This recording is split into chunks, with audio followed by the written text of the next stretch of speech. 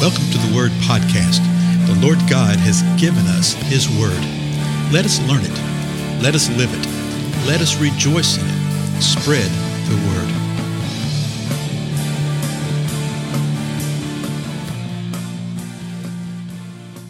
Blessings, everyone. This is Dale. I hope everything's okay with you as we examine the Word of the Lord. We're in the book of John.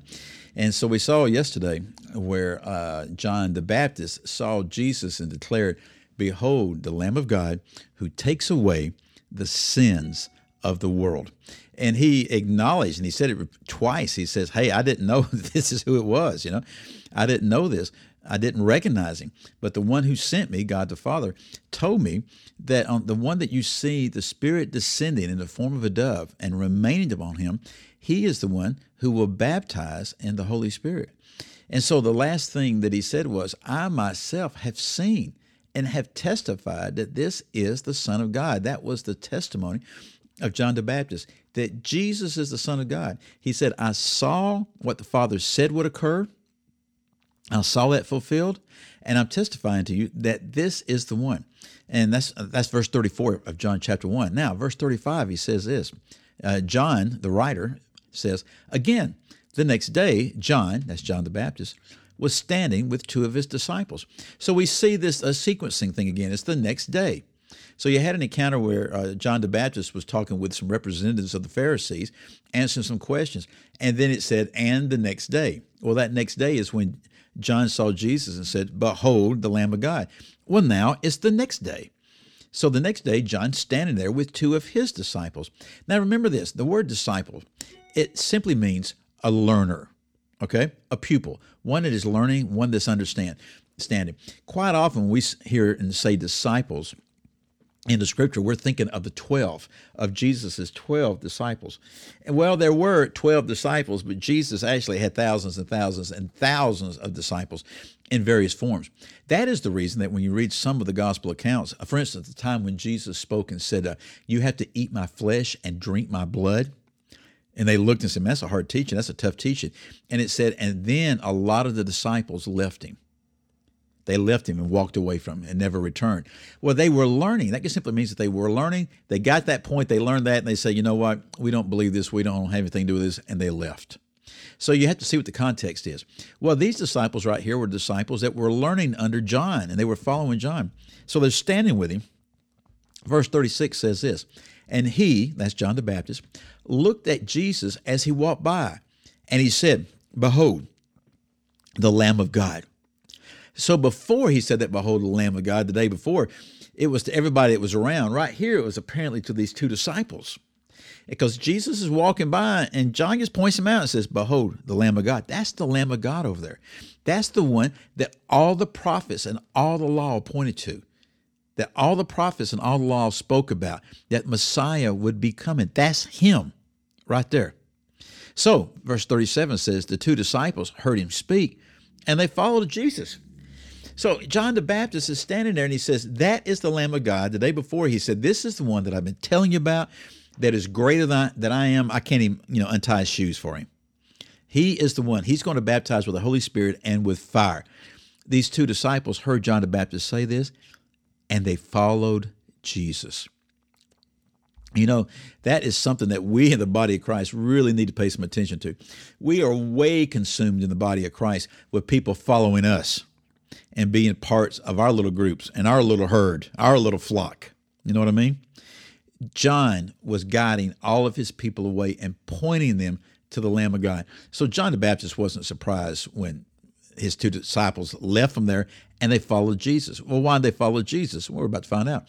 Verse 38, "And Jesus turned and saw them following." So apparently Jesus is walking along, and these two disciples, John the Baptist, are sort of quasi-stalking him. Okay, they're just following him. They're just going to see what's happening. So Jesus sees them. He turns around and says to them, "What do you seek?" That's the first word Jesus says to them. What do you seek? Is that not a great thing? There's two great phrases right here that we're going to see in Scripture that are foundational to how we relate to people today. What do you seek? What is it that people are really seeking? What do you really desire? Let's just cut through all the junk here. What do you seek? And they said to him, Rabbi, and then parenthetically, John says here, which translated means teacher, where are you staying? They were following Jesus, and apparently they wanted to know where he was going to go. They're just sort of following him. All of a sudden, he stops and he turns around and he says, hey, what are y'all looking for? What are you seeking? I have a sneaky suspicion right here that they were sort of caught. Hey, Rabbi, where are you staying?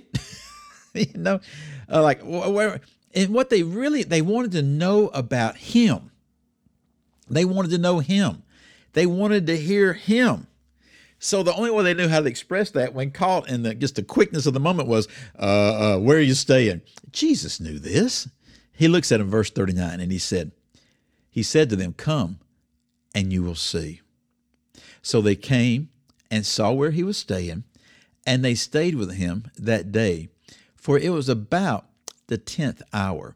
So the daylight time was drawing to an end, and they wound up staying with him. Well, what are they going to do when they're staying with Jesus? They're listening. They're questioning. They're learning. This right here is the first time of, I think it's 3 times. It's either 2 or 3, but I think it's 3 times in the opening chapters, open 4 or 5 chapters of John, that you're going to see this phrase right here and this idea of come and you will see. Come and you will see. What was the first thing that Jesus said to him? What do you seek? Lord, we just want to know where you hang out, where you stay, and and what they're effectively saying is, without saying it, can we spend some time with you? Can we learn about you? Can we know you? And he says, come and you will see. Several years ago, a major mainstream denomination sort of adopted this as a church growth stratagem, okay? And it was basically done on bumper stickers. You still see them all over the place. And it's talking about their church and their particular denomination. Come and you will see. That's fine. Okay, so don't hear me wrong. And that's okay. I understand. And I understand the heart and what they were trying to say. But folks, here's what the bottom line is.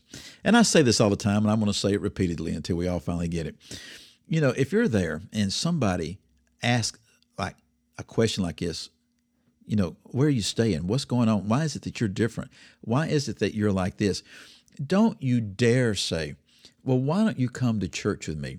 Why don't you come hear the great preaching? Why don't you come hear the great teaching? Why don't you come experience the great fellowship? Why don't you come and listen to the great worship? Because, at that point, it'd just be listening because they couldn't be worshiping because they're not truly believers yet. You don't do that. If they're there in front of you, you say, come and you will see. But what you're inviting them to come to is the kingdom.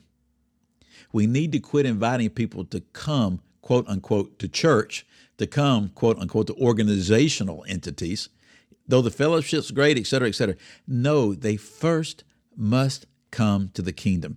And if you're talking with them and they're talking with you, and that is the dialogue, don't deflect it. Don't walk in fear. Don't walk in anxiety. Don't walk in apprehension. Don't turn back and say, well, let me get you to come to church and get somebody else to tell you. No. You are the one to speak the words of life. You're the one to say the things about kingdom. Now, don't worry about so often we think, well, I don't know what to say about this. No, the Lord has promised he's going to give us words.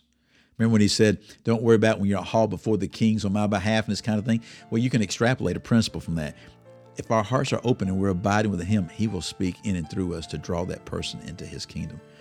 So Jesus asked him, what are you seeking? And then when they said, we want to hang out with you, he says, come on. Come and you will see. Isn't that a great thing? Keep coming to the Lord and you'll see more and more. Again, I'm Dale. I'll see you again next time.